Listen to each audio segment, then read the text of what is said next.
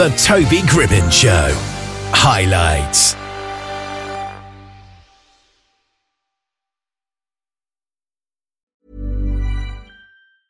Ryan Reynolds here from Mint Mobile. With the price of just about everything going up during inflation, we thought we'd bring our prices down. So to help us, we brought in a reverse auctioneer, which is apparently a thing.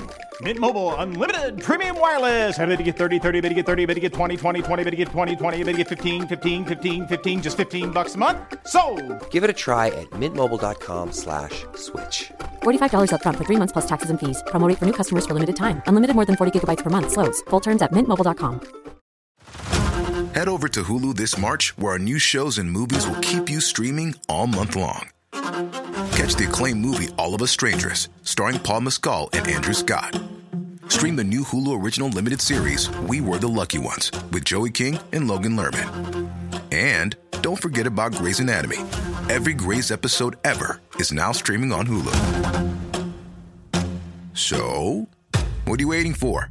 Go stream something new on Hulu.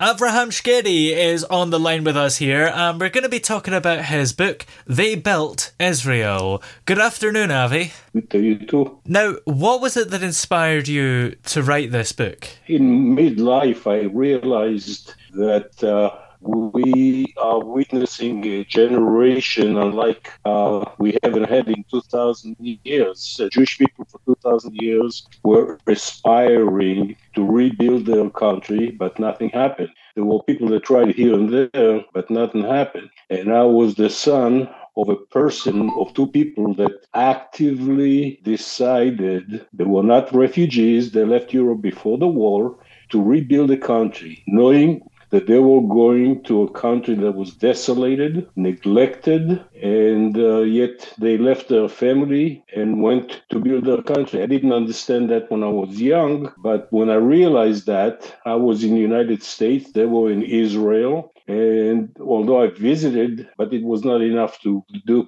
good communications.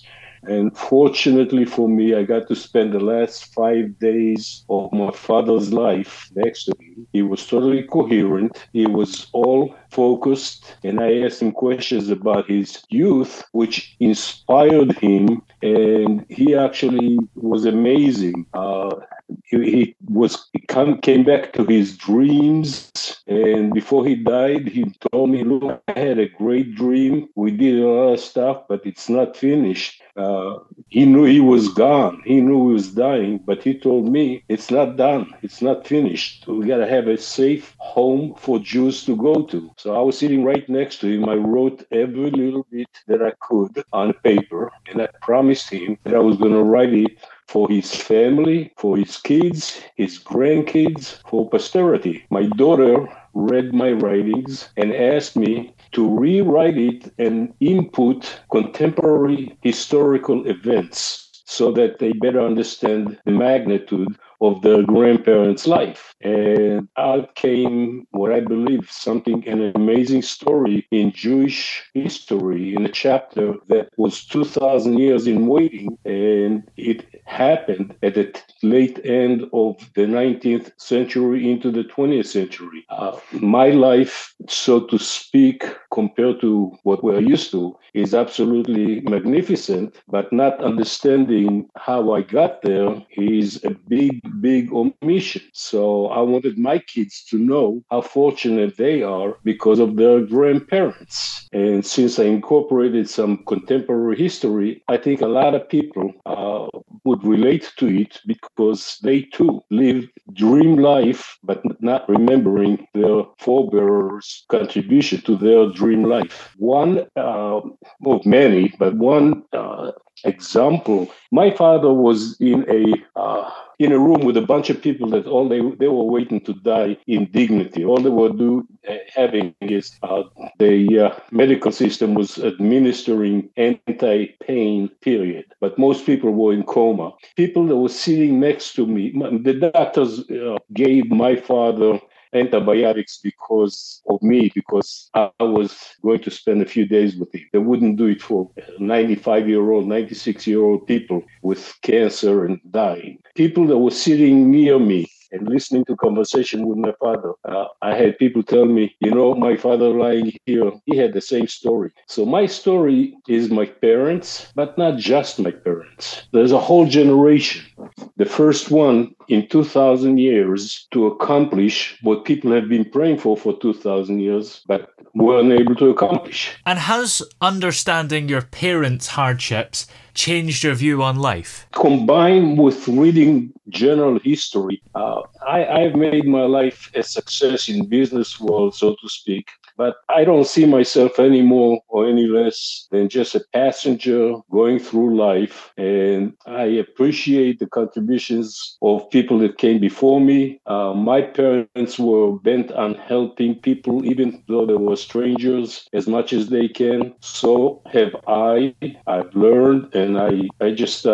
I'm here a passenger, and every fellow passenger next to me, if I can contribute positively to their life, I'm there for them. That's a mission for me. I enjoy it, and it's a great deal to help other people, to see them smile, to see people that they don't have to say. You just look at their face, and you did something that put a smile on their face, and it makes my heart sing. Yeah.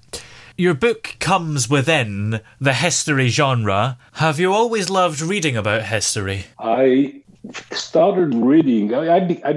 My statement is that I matured when my first daughter was born. I was about 26 years old, and I first started asking, what's the point in my life? I started reading, and I never stopped. And a lot of the education that I had in my younger days was focused on the religious aspect of Judaism, and I developed a curiosity of what other people said about the same period that were not of Jewish bent. And the more I read, the more I know I don't know. And I just keep exploring. It's endless. It's so many people, so many opinions, so many occurrences that shaped our lives, and reading has become the best part of my life. And how do you think this book will resonate with a lot of readers? People that like history, people that like... my parents followed their dream, and they worked unrealistically hard, long, and focused to achieve a dream.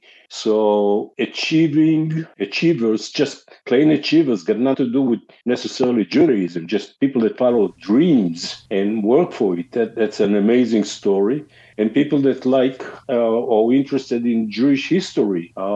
We now have a country called Israel that is an amazing country. 7 years ago, it wasn't so certain that it was going to be that. It wasn't so clear. It wasn't so easy. How close do you personally feel to your homeland? America has been great for me. America has been more than a dream come true.